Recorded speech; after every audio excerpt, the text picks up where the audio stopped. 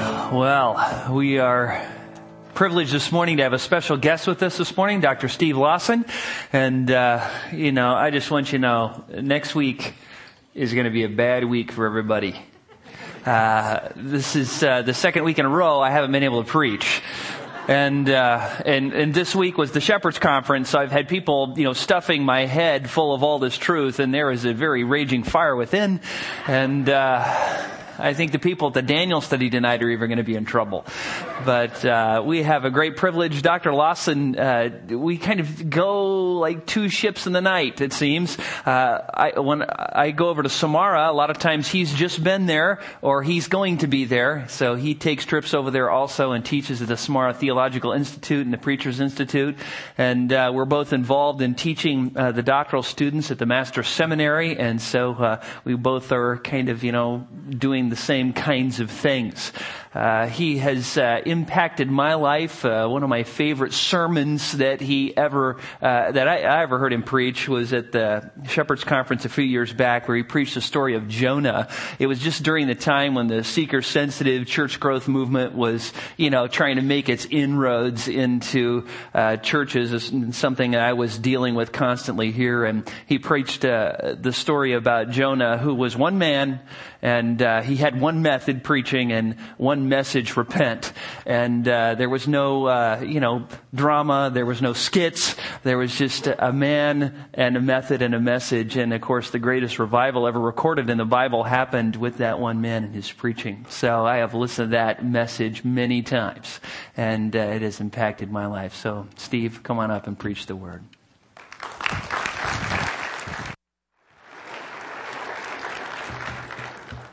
Well, I think you just did preach. So he just gave my sermon from Jonah, so that was good to hear that again. Thank you, Jack, very much.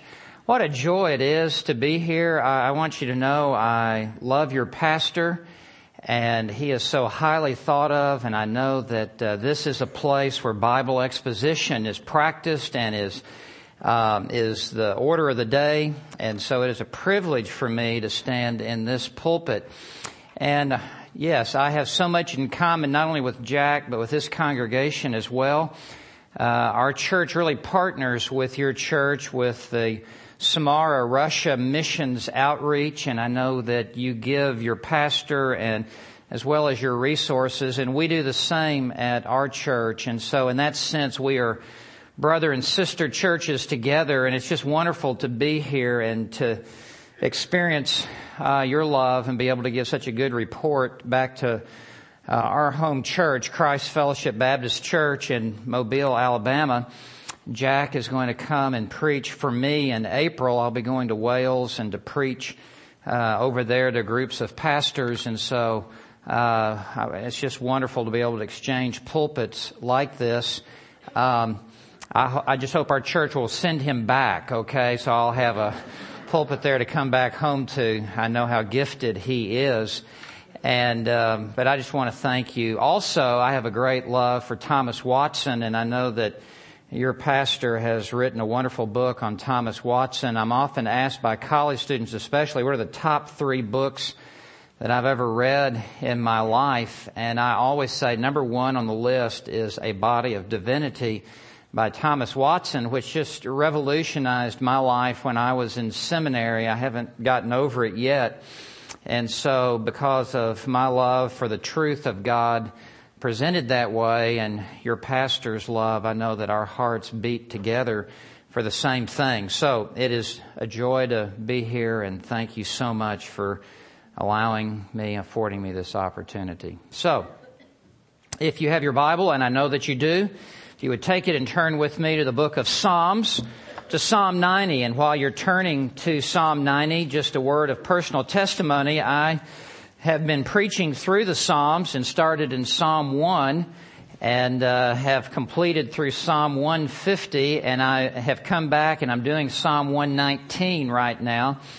And I started when I know James, my son here on the second row, was a freshman in college, and he has now graduated. And so I'm still in the Psalms, and it's just been a great joy and delight to me personally to be able to just go verse by verse through the entire Psalter. And I have been really elevated in my heart for the greatness of God through this. One of my favorite Psalms is Psalm 90, and they really all cry out to me and say, preach me, preach me. And I think Psalm 90 won the contest in my heart. So today I'd like for us to look at Psalm 90. The title of the message today is Living in Light of Eternity. I'd like to begin by reading this psalm for you and setting it before your heart again. It is a glorious psalm. It is a great psalm that I believe will be for your edification. The Word of God says, Lord, you have been our dwelling place in all generations. Before the mountains were born, or you gave birth to the earth and the world, even from everlasting to everlasting, you are God. You turn man back into dust and say, return, O children of men. For 1,000 years in your sight are like yesterday when it passes by, or as a watch in the night. You have swept them away like a flood. They fall asleep. In the morning they are like grass which sprouts anew. In the morning it flourishes and sprouts anew. Toward evening it fades and withers away. For we have been consumed by your anger, and by your wrath we have been dismayed. You have placed our iniquities before you, our secret sins in the light of your presence. For all our days have declined in your fury. We have finished our years like a sigh. As for the days of our life, they contain 70 years, or if due to strength, 80 years, yet their pride is but labor and sorrow. For soon it is gone and we fly away. Who understands the power of your anger and your fury according to the fear that is due you? Now here it is. So teach us to number our days, that we may present to you a heart of wisdom. Do return, O Lord. How long will it be? And be sorry for your servants. Oh, satisfy us in the morning with your loving kindness, that we may sing for joy and be glad all our days. Make us glad according to the days you have afflicted us, and the years we have seen evil. Let your work appear to your servants, and your majesty to their children. Let the favor of the Lord our God be upon us, and confirm for us the work of our hands. Yes, confirm the work of our hands. There is a famous cathedral in Europe in which there are 3 large archways that lead from the vestibule into the sanctuary. And over the one entrance on the right is carved into the marble archway leading into the sanctuary these words, all that pleases is but for a moment. And over the archway leading into the sanctuary on the left side is chiseled into the marble these words, all that troubles is but for a moment. And over the center archway leading down the center aisle into the sanctuary is this inscription permanently inscribed, all that is important is eternal. This is the central theme of Psalm 90. It is a call for us to live in light of eternity. To live not for the pleasure or for the trouble of the moment, but to live with eternal perspective, and to live for that which will matter 1,000 years from now and 10,000 years from now, for our lives to live and to count for eternity now. The fact of the matter is we become very concerned and consumed with what is only temporary, what temporarily troubles or what temporarily pleases. And in that we lose sight of eternity.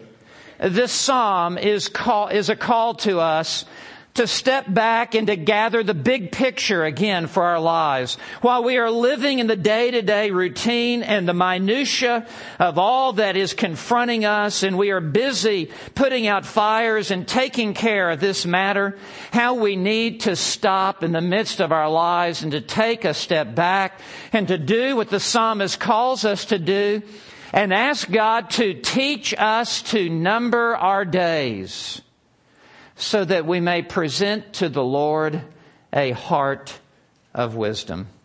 May we be reminded that there are only two entities that will go out of this world: the Word of God and the souls of men. And how wise we are to keep this big picture before us and to be constantly and continually investing our lives in which has impact upon the ministry of the Word of God and it being brought to bear upon the lives of people who will live forever and ever, either in heaven or in hell. The thunder of this psalm, of Psalm 90, it reverberates out of verse 12. This is the high impact verse of this psalm. In verse 12, look at it again. He says, "So, as a result of everything that he has said leading up to verse 12, as a result of this, teach us. We must be instructed by you, God. There are so many influences that are brought to bear from the world around us that seek to conform us into the image of this world system.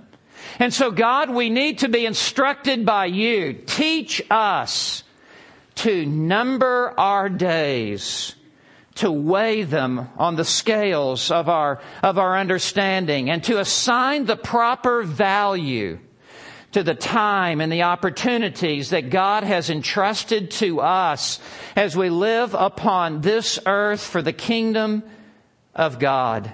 And it is only then that we may present to the Lord a heart of wisdom." Clear implication. If we do not number our days, we will present to the Lord a heart of foolishness. And who here today wants to be considered by God a fool? No, it is the wise man, the discerning woman, the person of prudence who will ask the Lord to teach me to number my days so that I in turn may present my life to God with a heart of wisdom.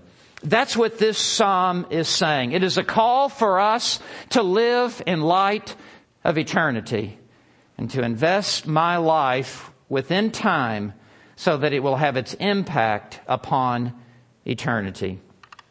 By way of introduction, you'll note at the top of Psalm 90, this superscription, this heading that gives us some insight into this psalm that I want to bring to your attention. A prayer of Moses, it reads, the man of God. This psalm comes in the form of a prayer, and it is written and expressed by Moses. That, therefore, makes this psalm the oldest psalm in the entire Psalter. In fact, depending upon when he wrote Genesis, Exodus, Leviticus, Numbers, and Deuteronomy, this may be the oldest piece of Scripture in the entire Bible. It was written during Moses' wilderness wanderings. And as Moses wrote this psalm, it's the only psalm that he wrote. You recall that he wrote this over 1,400 years before the coming of Christ. David, who wrote 75 of the 150 psalms, wrote approximately 1,000 BC. So this psalm is at least and longer 400 years older than any of the other psalms in the Psalter. They are not listed in chronological order, meaning Psalm 1 is not the oldest psalm, Psalm 2 the next oldest psalm. No, there is a rhyme and a reason for the positioning of the psalms in the Psalter. Psalm 1 and Psalm 2 are like two doorkeepers as you enter into the Psalter, and they are a continual reminder. They stand as a pair for every time we enter into the house of the Lord and into the temple of this book. They speak a very direct message to us. They are intentionally placed there. You will note on top of the superscription, probably in your translation, it says Book 4, and that reminds us that the Psalms were compiled in 5 different stages over a very long period of time. And this is the fourth gathering of the Psalms. From Psalm 90 to Psalm 104 is the fourth compiling of the Psalms. And they just kept augmenting the Psalter until it grew larger and larger. They began with the first 41 Psalms, and then they added the next, and until finally we come to Book 4 here. It is intentionally placed first in Book 4, as Israel has come back from their Babylonian captivity.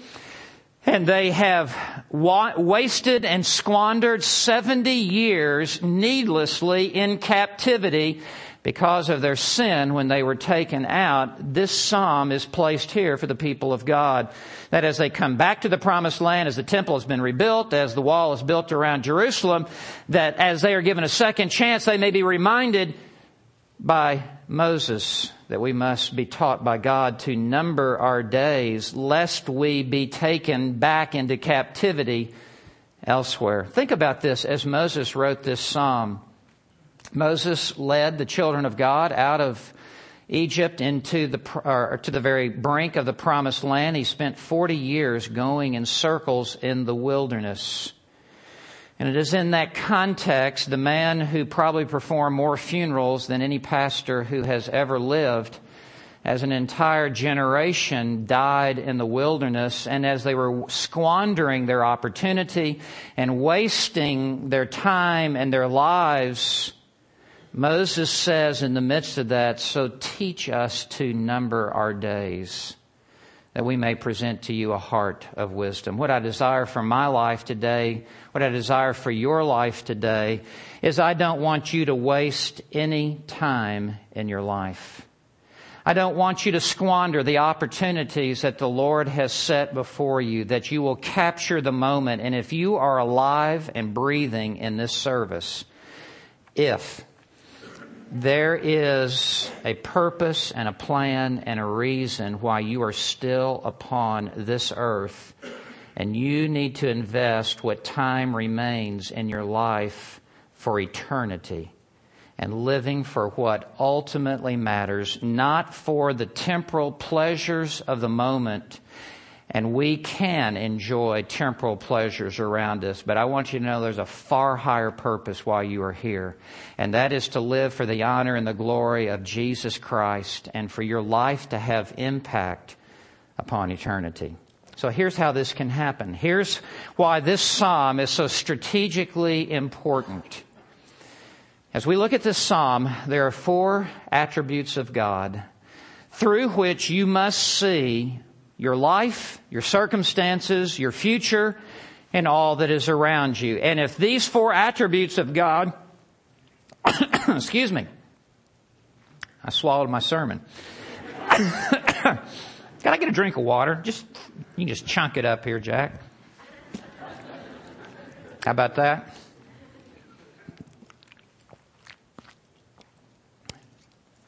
The old things passed away, behold, new things have come. So, here is the overview. I want to help you today through this psalm. Live your life strategically, to live your life on target, for you to live your life with maximum impact upon eternity. Here are the 4 attributes of God. In verses 1 and 2, we will consider the eternality of God. If you ever lose sight of the eternality of God and how that intersects with your life, you will not be able to number your days. Number 2, in verses 3 through 6, you'll notice that's the second stanza, the sovereignty of God. If you ever lose sight of the sovereignty of God, you will never, ever be able to present to God a heart of wisdom. Number 3, verses 7 through 12, is the severity of God. How critically important that we understand the severity of God if we are to truly be taught by God to number our days. And then finally, verses 13 through 17, the mercy of God. This is the paradigm, this is the lens through which you must see your life, your future, what lies before you, and if this is not ever in front of you, you will be very foolish, you will be misguided, and you will inevitably be squandering your life and losing what has been entrusted to you, the time that you have to serve God. So let's begin where the psalm begins. In verse 1, and I want you to see first God's eternality. And I would say to you, this is where wisdom begins in this psalm. It is seeing God's eternality. Look at verse 1. Lord, you have been our dwelling place in all generations. Stop right there. Think of Moses in the wilderness as he writes this.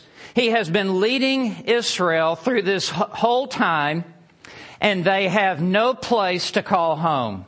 For 40 years, they are a people without an address. For 40 years, they are without a home.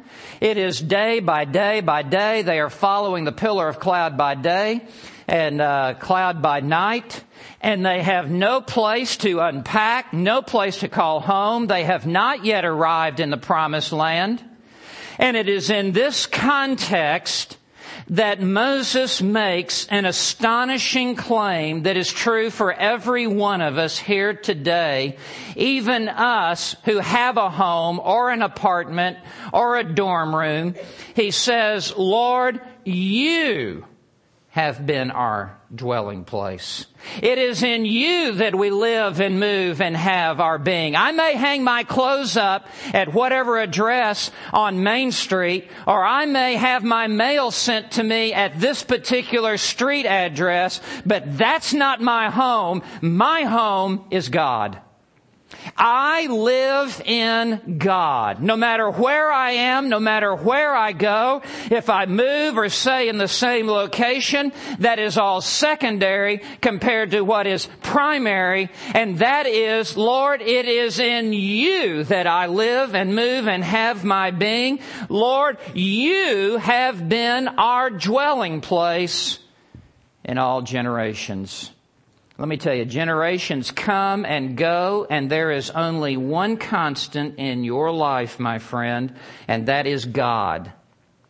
Your life is changing. If you question that, go home and look in the mirror. We are all changing.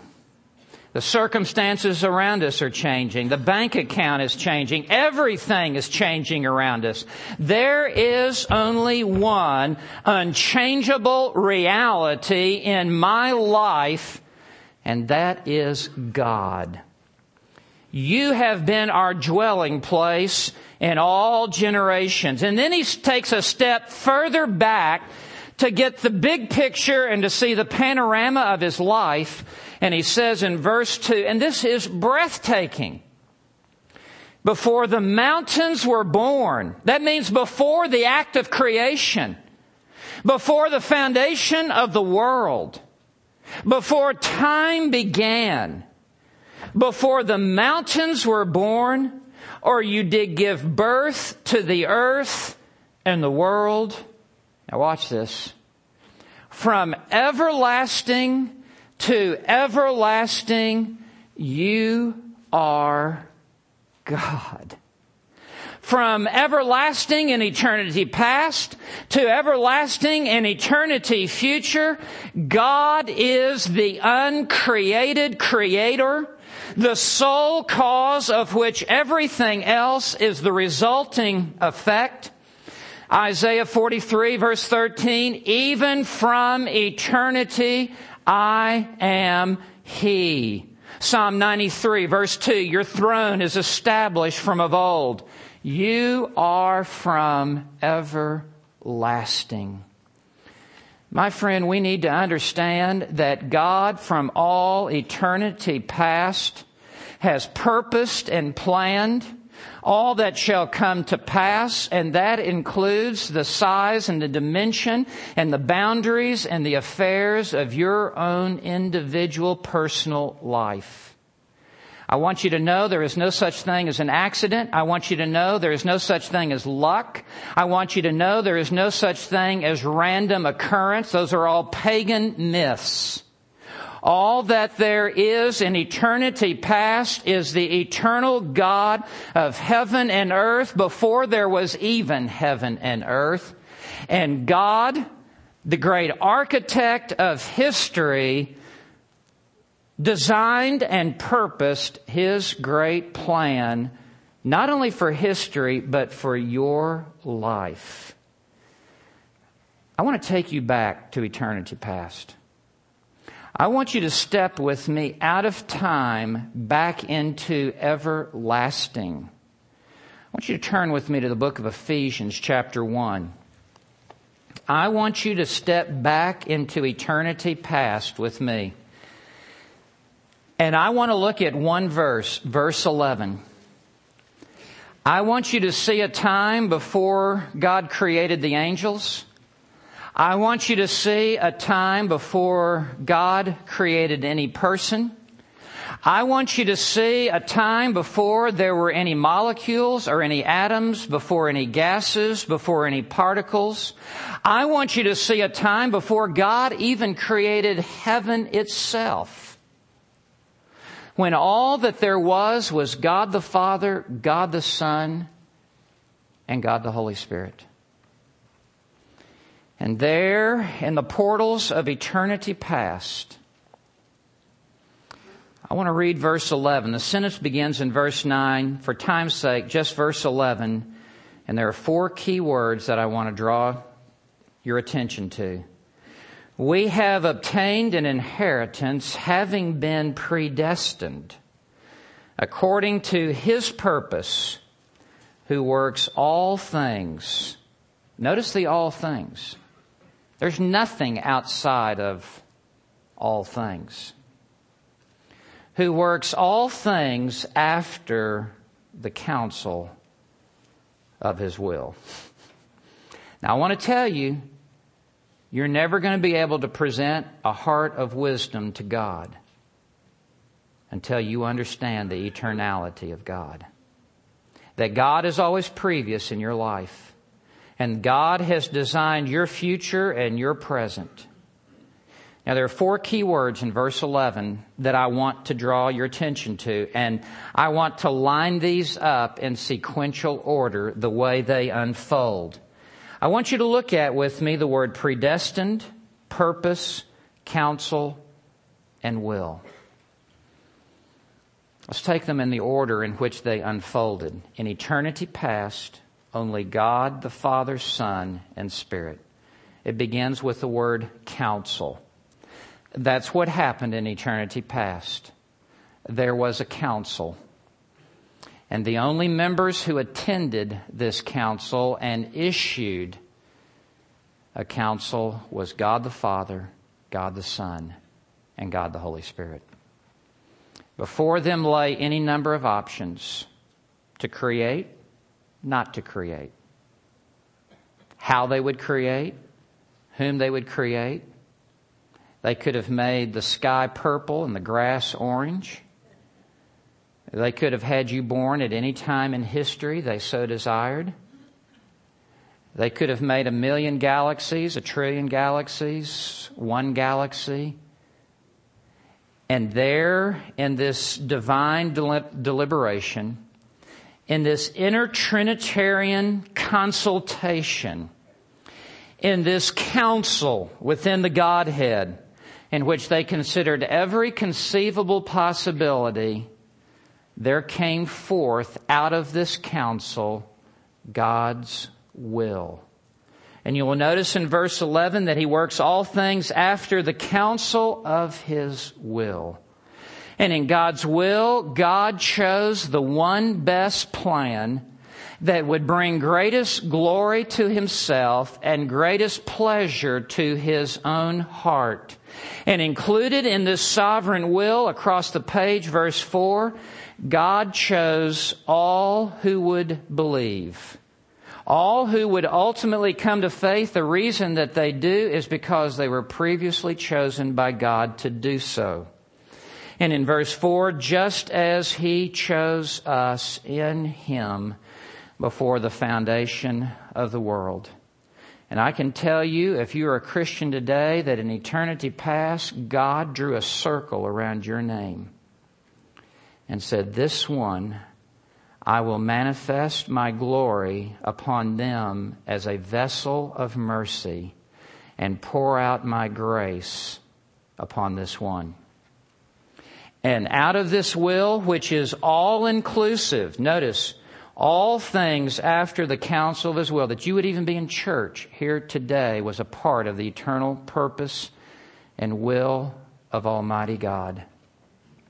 There, third, then came His purpose. Do you see that? According to His purpose. And purpose here speaks of the divine determination to execute His will. It speaks of the resolve of God to carry out His sovereign will from all eternity past.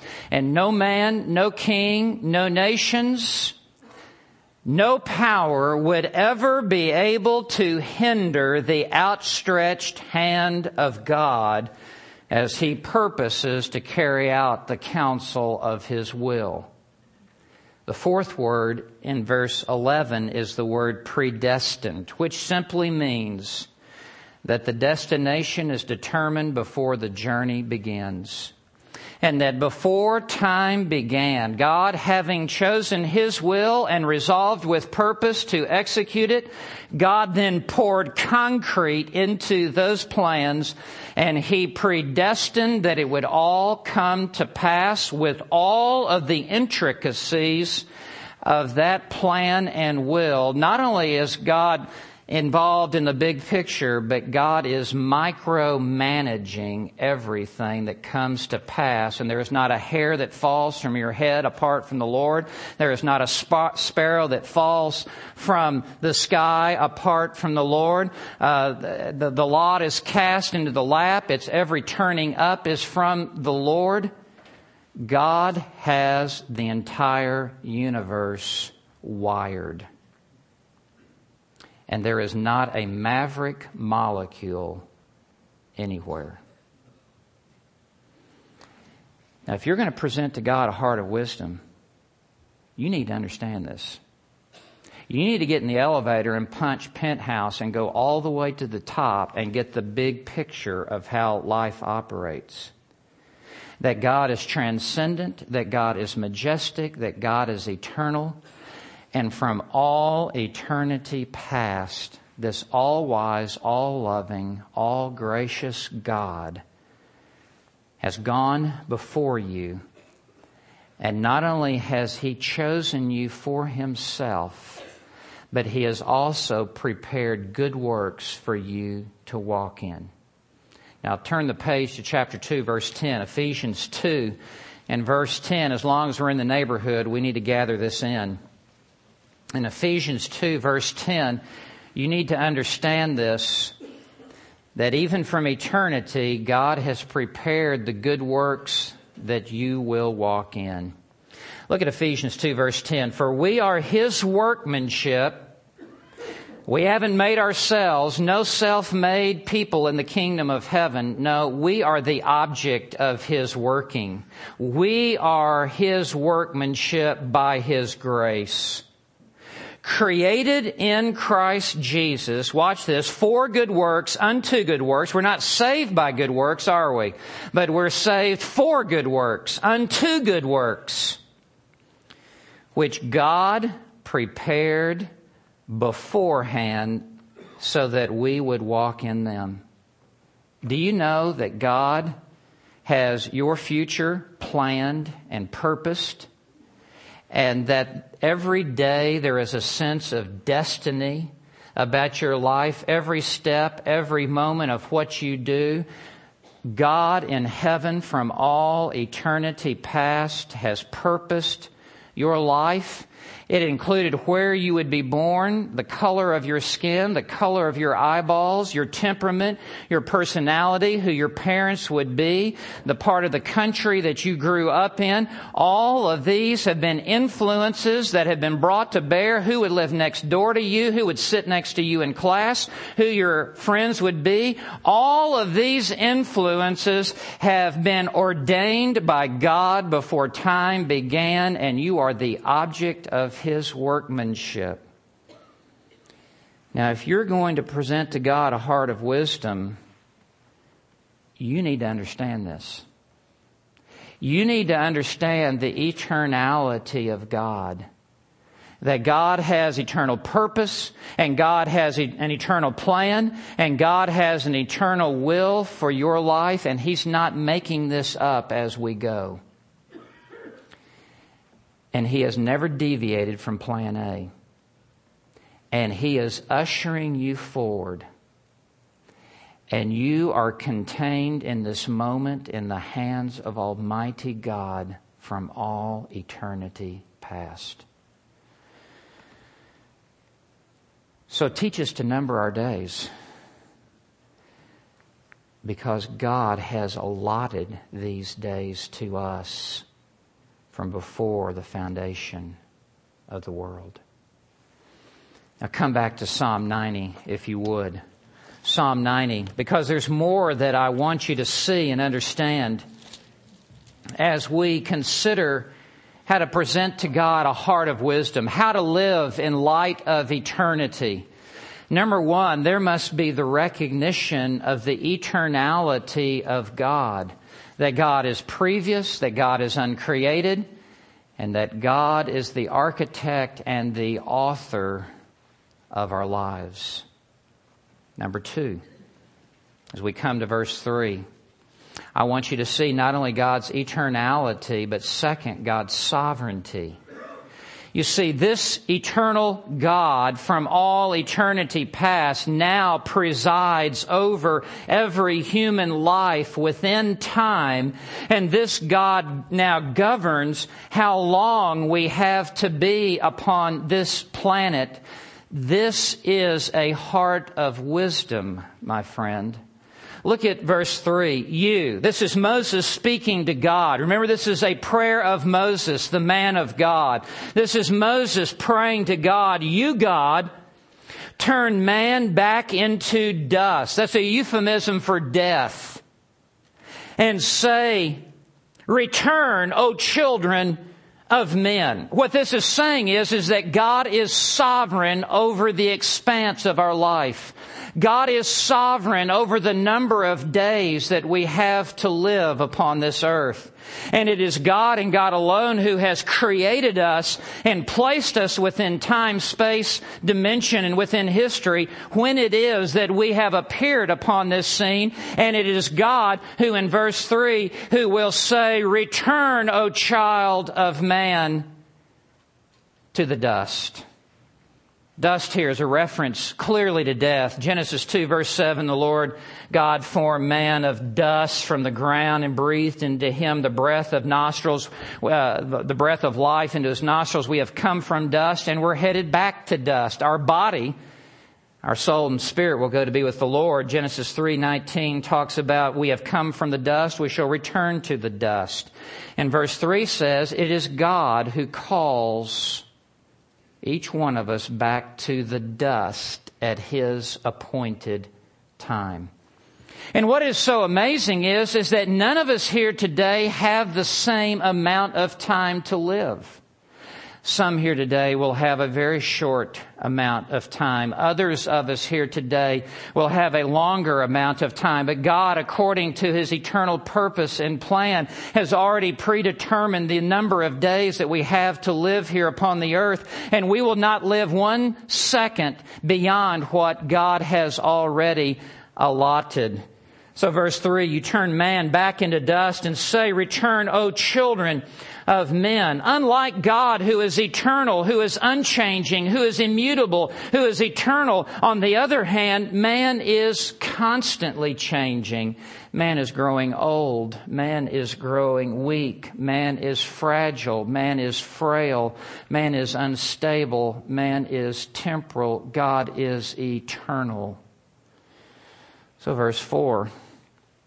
For 1,000 years in your sight are like yesterday when it passes away. This eternal God, when He looks upon the frailty of man from God's eternal perspective, 1,000 years, a millennium, is but a bleep on the screen. It's just like a passing of time. He says at the end of verse 4, or as a watch in the night, which is only a 4-hour period of time. In the middle of the night, you go to sleep, you wake up the next morning, you don't even notice that 4-hour watch in the night. That's how quickly human life is passing off the scene.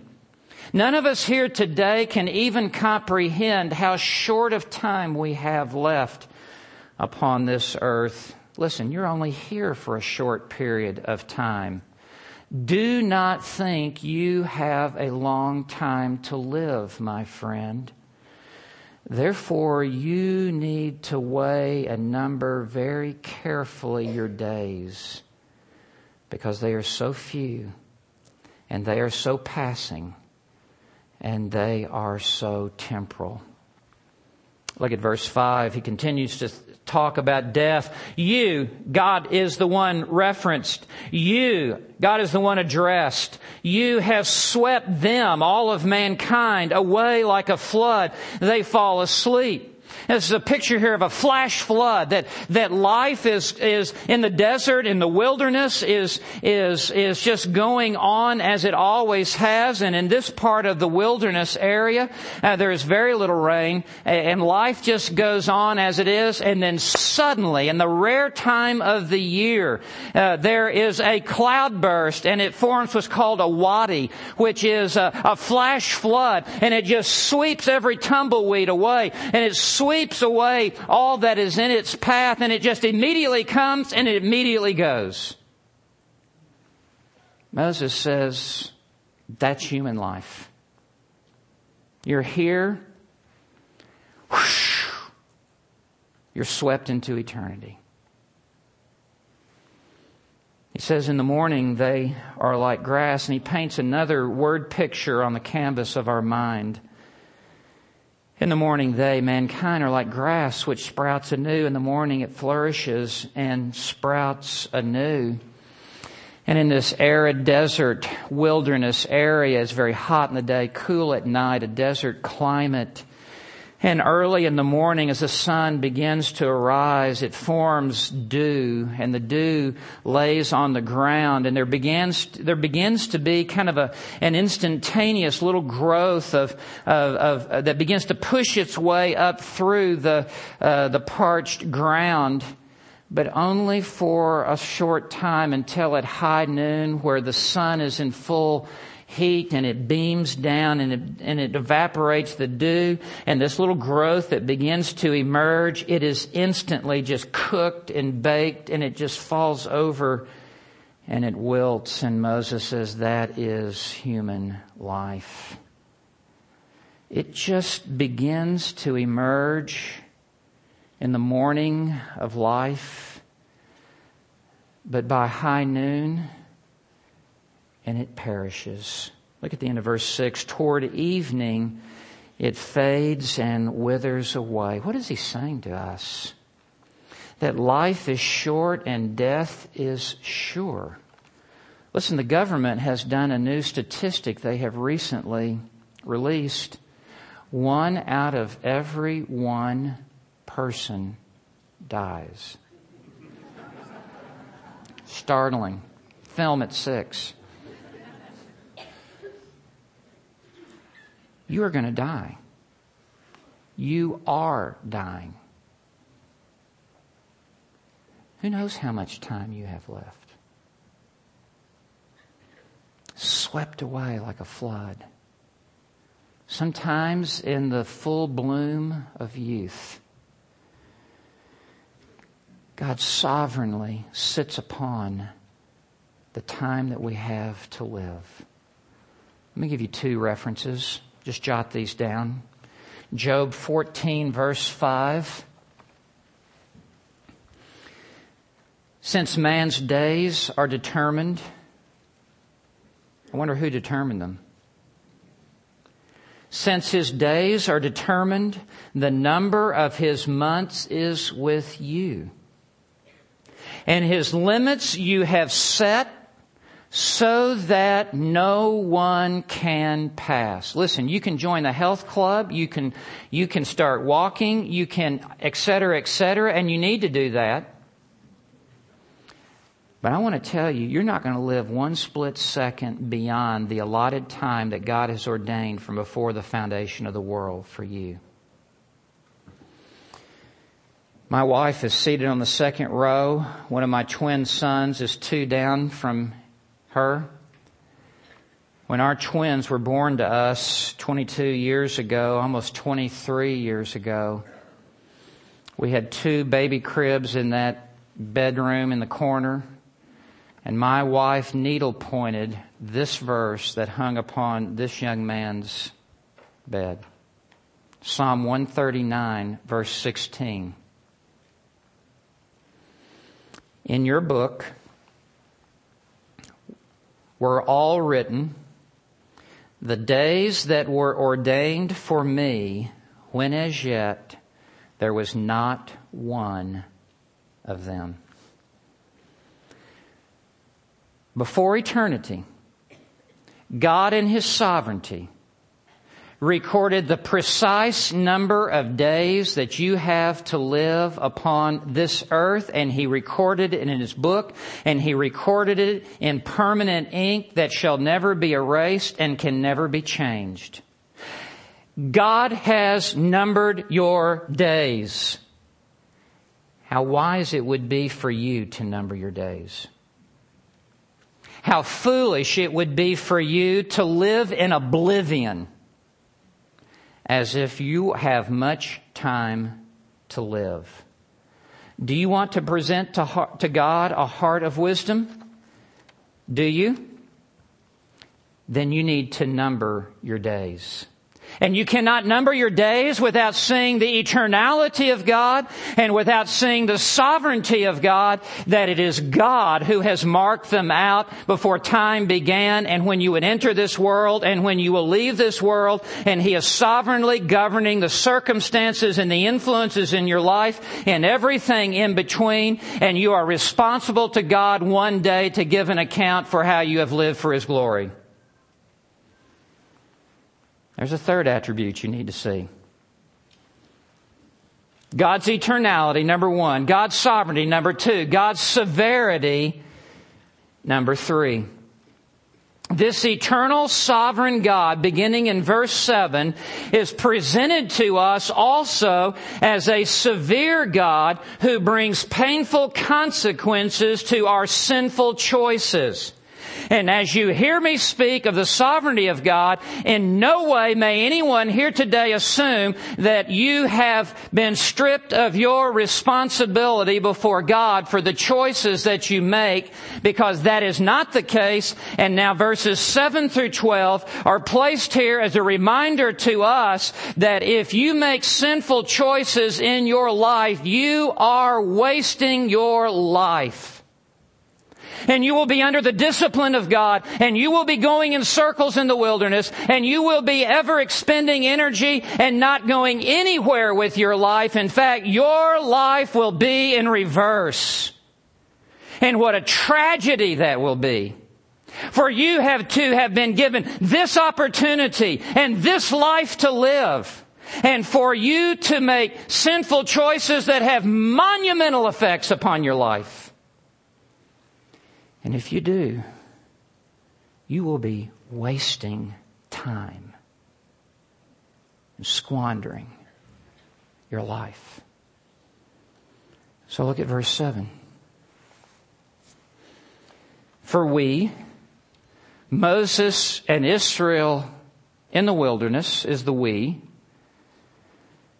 For we have been consumed by your anger, and by your wrath we have been made dismayed. Israel had been given a glorious future by God, and they were led to the very precipice of entering into the promised land.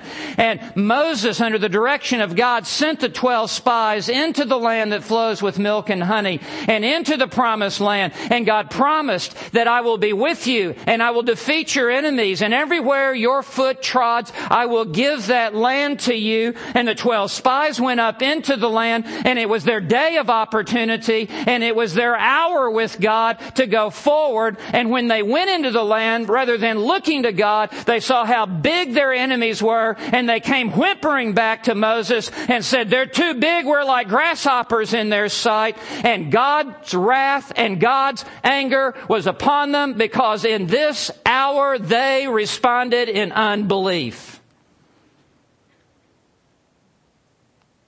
Listen. If you're going to present a heart of wisdom to God, you need to understand there are any number of choices that you have to make in any given day. And thy word is a lamp unto my feet and a light unto my path. And I must follow the path that God's word has set forth to me. And let me tell you, if you knowingly, as a Christian, go marry an unbeliever, I promise you, you're going in circles for a very long time. And when you report to work, and if you compromise your integrity and you make choices, I promise you, you're going in circles in the wilderness for a very long time. And you will be wasting and squandering not just years, but decades of your life. You don't have time to waste. I don't have time to waste. And if you don't see God's severity, you're going to present a heart of foolishness to God. And you're going to come up with some idiotic conclusions that it really doesn't matter what I do or choices I make, and God will just like override everything. Yeah, He's going to override with the rod of His anger towards you. So look at it. Look at verse 8. You, God, have placed our iniquities before you, our secret sins in the light of your presence. God sees it all. He hears it all.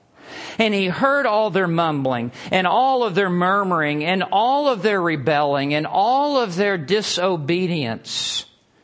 And God flushed it out of the back closet, and He put it out in the front lawn in the clear light of His holiness, and He saw it all, and there was no secret sin in their lives. And God then, in severity, brought the consequences to bear of their sinful choices. Let's look at verse 9. For all our days have declined in your fury. You talk about wasting days, wasting hours, wasting time. We have finished our years like a sigh, exhausted, drained, because of the effects of God's severity. Verse 10, as for the days of our life, they contain 70 years, or if due to strength, 80 years. Listen, you're not going to live much longer beyond that. You know that? My father is 81. He's dying of cancer. He has but months to live. He's already exceeded what the doctors said. We've been given, from our human perspective, an extra year and a half with my father. I'll be performing his funeral here very soon. As for the days of our life, they contain 70 years, or if due to strength, 80. And that's it. You're out of here. But their pride is but labor and sorrow. It is their arrogance. It is their pride. It is their self-sufficiency that has resulted in labor and sorrow. For soon it is gone and we fly away. Look at verse 11. Who understands the power of your anger? That is a rhetorical question. You will note there is no answer, the answer of which is so obvious. Moses will not insult our intelligence by even giving us the answer, for everyone knows the answer to this question. The answer is no one. Who understands the power of your anger? Not a one of us in this room today. And who understands the fury according to the fear that is due you? Not a one of us takes God too seriously. In Mobile, Alabama, where I pastor, there are other churches in town, and in those churches there can be a little gossip around town. I don't know if you know what that's like out here in California. And if someone moves to Mobile, they'll say, "Oh, you don't want to go to Christ Fellowship." They take God too serious there. Which interpreted means we don't have skit time on Sunday morning. You know what this verse says? We haven't even begun to take God seriously enough. That is the devil's talk to say, "Oh, you take God too seriously." Listen, you'll never take God too seriously.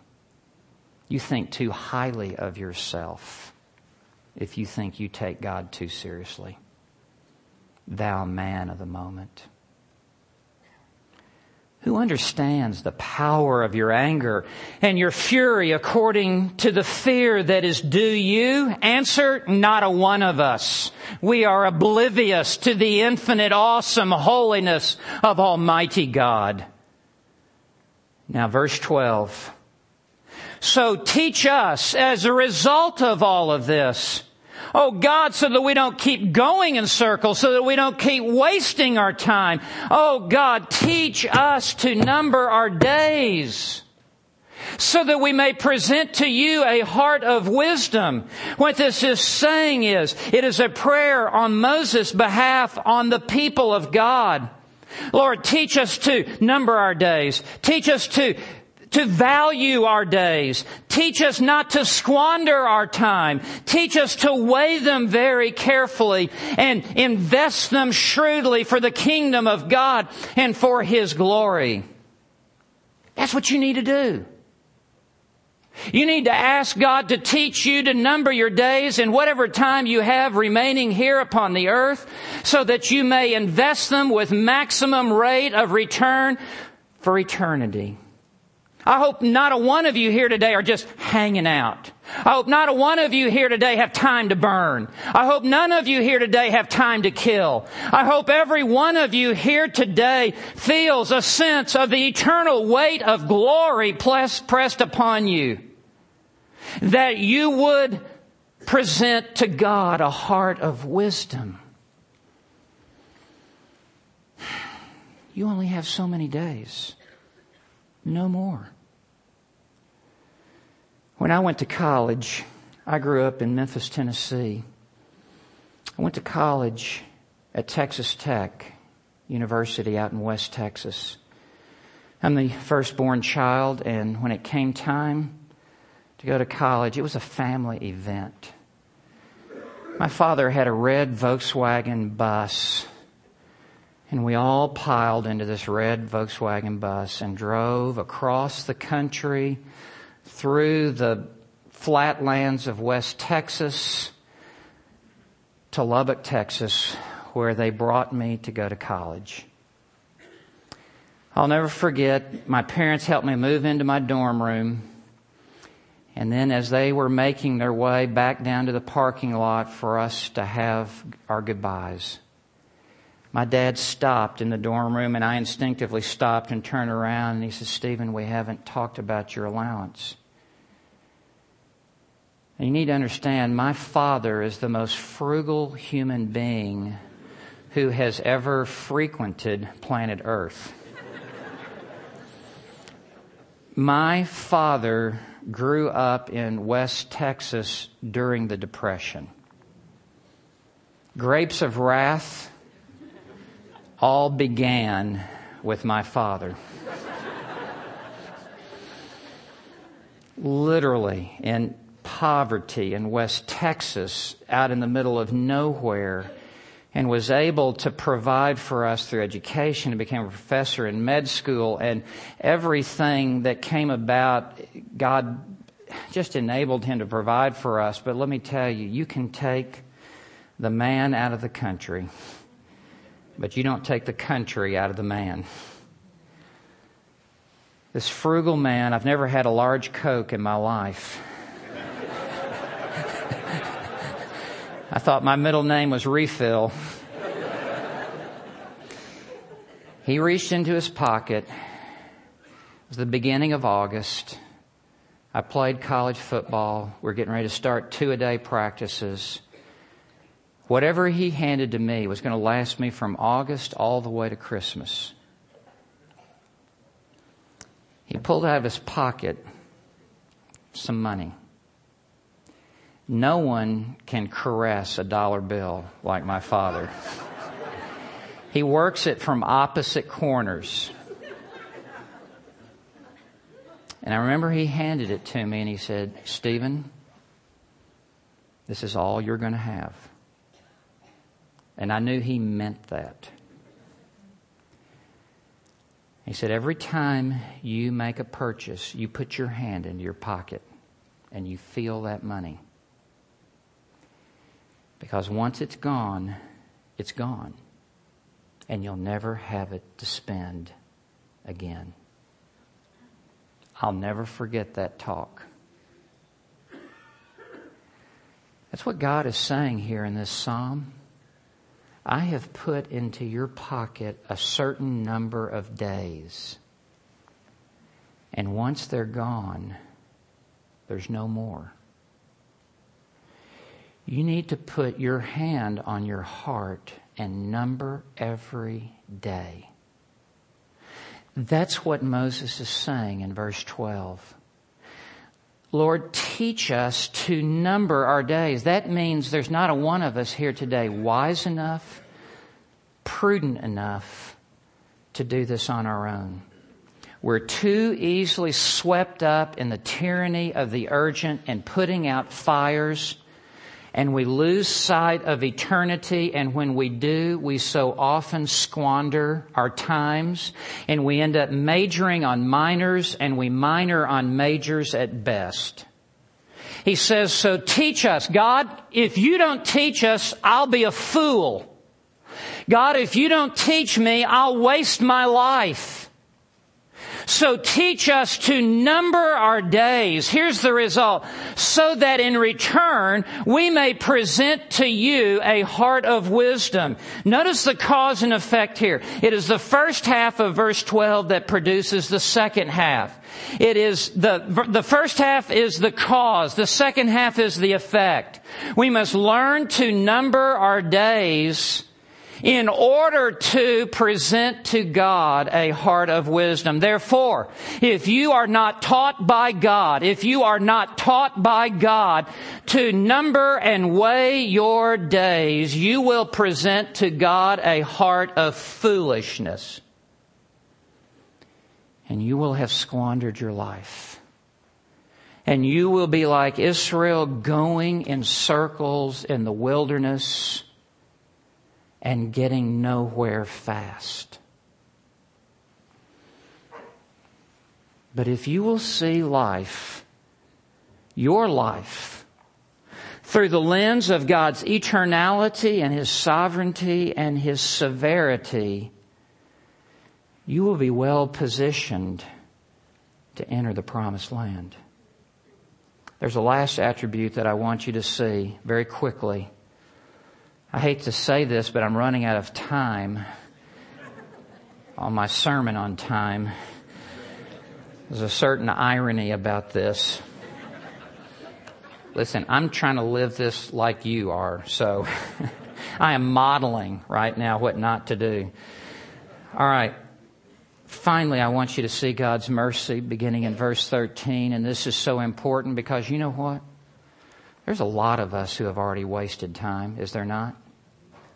There's a lot of us who have already squandered time. Some of you didn't even come to Christ until more recently, and think about all the time you wasted running with the course of this world. Some of you have spent time in other churches that don't even teach the Bible. You talk about fool's gold. All of us have wasted time. All of us need to know that God is a God of mercy and grace and who would enable us to make up for lost time. We all need to know that there is a dimension of God that He can be, and for most of us is, a God of a second chance. So we see God's mercy beginning in verse 13, and how good of God to include this in Psalm 90 for us. It is the prayer of Moses. It should be our prayer as well. Put yourself into the sandals of Moses and pray this to God. Do return, O Lord. How long will it be? In other words, God, help us to recover for going in circles in the wilderness so long. God, return to us. Put your hand on us again. Return your divine favor. Now, God never left in the sense of His omnipresence, but what verse 13 refers to is what verse 17 speaks of, the favor of the Lord our God. God, return your blessing. Return your direction. Return your guidance to our lives. God, if you do not do this, left to ourselves, we will just continue to spin like a top in the wilderness. Be sorry for your servants. In other words, have compassion upon us for what our wrong choices have done to us. Verse 14, oh, satisfy us in the morning with your loving kindness while there is still time, in the morning of life, while I'm still here upon the earth, while there are still yet steps to be taken to move forward in your will. God, satisfy us. Let there be a new day of grace that will emerge, that we may sing for joy and be glad all of our days. Verse 15, make us glad according to the days you have afflicted us. In other words, God, for as long as you have disciplined us, now delight us. For as long as you have taken us to the woodshed, God, now come with mercy and forgiveness and compassion. Oh God. Verse 16, let your work appear to your servants. What that means is, oh God, restore your work in our midst. Cause us to stop going in circles in the wilderness. Oh God, let your work appear with blessing and favor and your good hand to be upon it. Because God, if you don't put your hand upon our work, it is worthless. It is wood, hay, and stubble. God, cause what I am doing to truly have its impact upon eternity. And your majesty to their children, meaning what happens to me as a trickle-down effect to the next generation, even within my own household. Oh God, even if I only have a little bit more time here upon the earth, favor me, bless me, so that my children will at least be better postured for their future, so that they won't have to make the mistakes that I have made. Oh God, bless me now, only for a moment, so that my children may go into the future in the right direction. Verse 17, let the favor of the Lord our God be upon us. What does this imply? It's not upon us right now. God is with us. That's the problem. He is with us in His severity and in His discipline. Oh God, please remove your hand of discipline. And let your favor be upon us. Yes, confirm the work of our hands. My friend, verse 12 says it all. This is God's word to you today. God has numbered your days. You only have so much time left here upon this earth. you must number your days. You don't know how many they are, but that means you must count them to be very valuable and to invest them very wisely. You need to understand the shortness of life, the certainty of death, the length of eternity. Listen, whoever you are, wherever you are today, you'll never be 18 again. You'll never be 39 again. You'll never be 82 again. You'll never be in college again. You'll never have, wherever you are, this is your moment in time before God to occupy where you are, with what you are, with who you are. Don't squander it.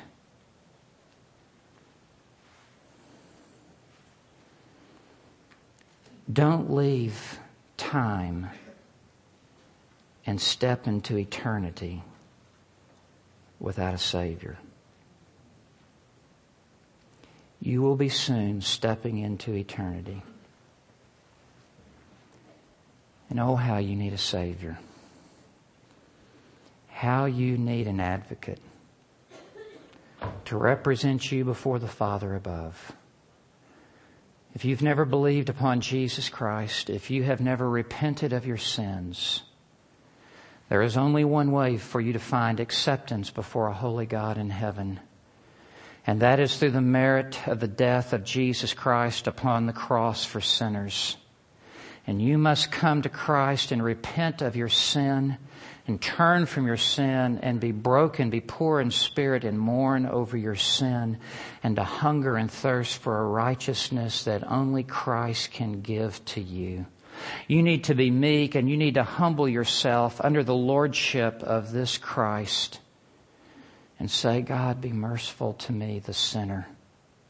Don't leave time and step into eternity without the only Savior there is. There is salvation in no other name, for there is no other name under heaven given among men whereby we must be saved. Jesus said, I am the way, the truth, and the life. No one comes to the Father but through me. He is either the Lord of that statement or he is a liar. He is the only Lord. May you repent of your sin if you've not come to Christ. And may you embrace Him by faith in your heart. And when you come to the end of your life, that time ordained by God, the Lord Jesus will present you faultless to stand before the Lord in heaven. You don't want to try to stand there in your rags of religiosity. He will say unto you, depart from me, ye that work iniquity, I never knew you. But if you'll believe upon Christ, hear me, if you will believe upon Christ and give your life to Him completely, He will present you faultless through the merit of His death upon the cross. If you're to present a heart of wisdom to God, it begins at the cross, and may you believe upon Him. Let's pray. Our Father in heaven, we thank you that according to your inscrutable wisdom from before the foundation of the world, that it would please you that everyone in this house today would be here at this moment in time. Not a one of us is here by accident. Not a one of us is here by randomness. We are all here by divine appointment.